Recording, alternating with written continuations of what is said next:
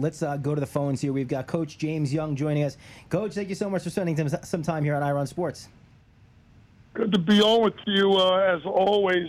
It's funny, we talked a couple of weeks ago, and here we go. We didn't get one of the teams in the Final Four. We got two of them.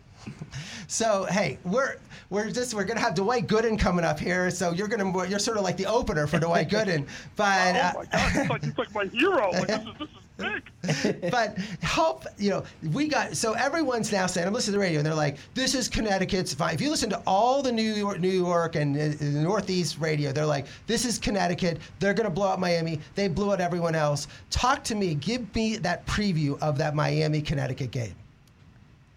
Well, I think that the issue with Connecticut is the fact that their size, with Sanogo playing really well, and they have, these defenders with Jackson is a really tough defender. Hawkins can defend as well. But I think this continues to be the disrespect of Jim Larrañaga in Miami.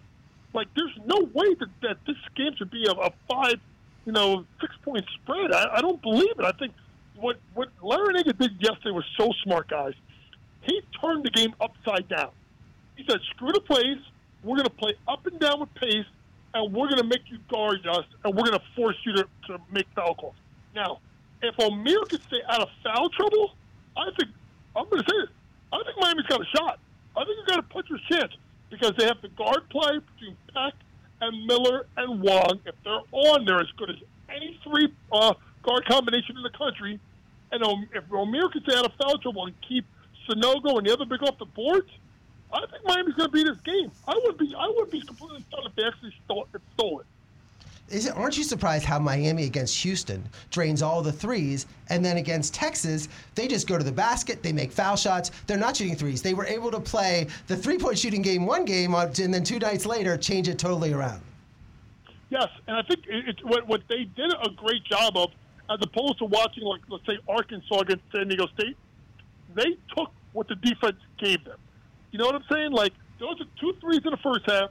They were down big. Instead of them saying, we're going to bomb away, they said, no, we're going to spread you out, and we're going to get to driving lanes. Now, the shocking thing about Rodney Terry is 2 things. Number one, he didn't burn more timeouts. I would have been calling timeouts like crazy. And 2, with Miami not shooting a 3, aren't you stunned that Texas didn't even try on zone defense? Just because they were just getting sliced to the basket. So, great job by Jim Larrañaga, and basically saying, which makes them dangerous, guys, they could beat you in different ways. And they showed you 2 different ways within 48 hours.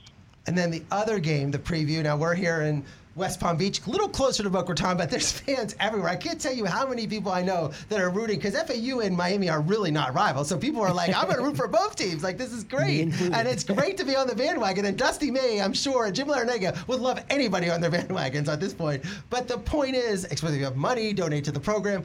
But FAU and San Diego State, 2 surprises. But again, FAU is an underdog in this game. Well, guys, I was at the game on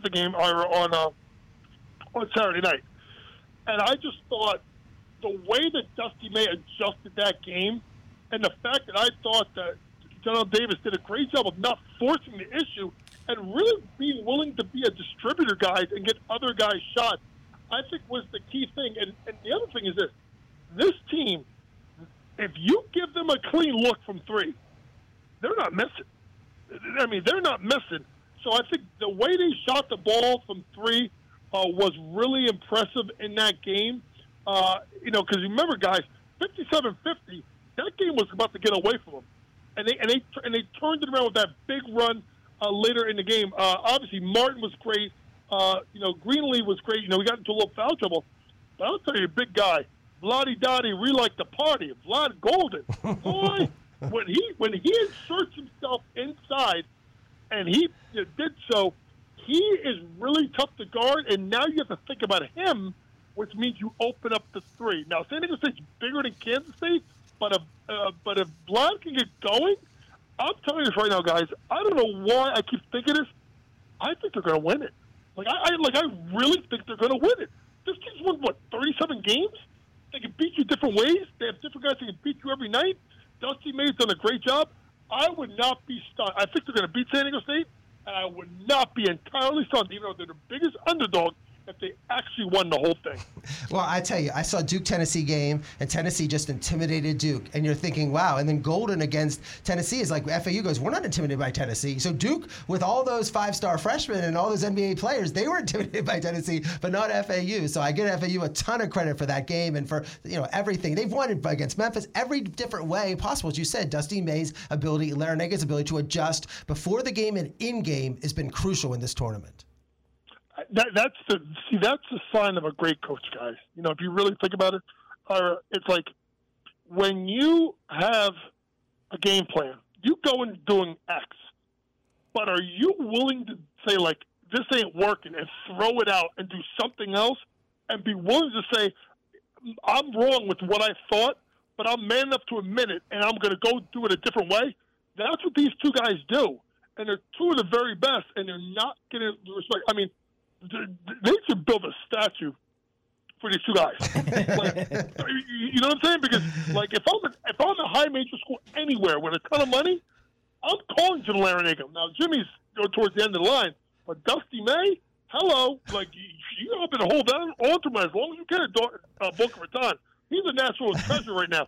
Someone's going to come get him within the next year.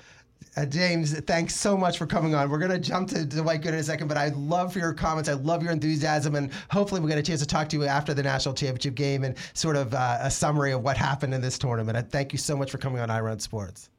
Listen, if there's anybody I'll get off for, it's the doctor. Have a good night, guys. James Young, Coach Young NJ on Twitter. Give him a follow. Great stuff.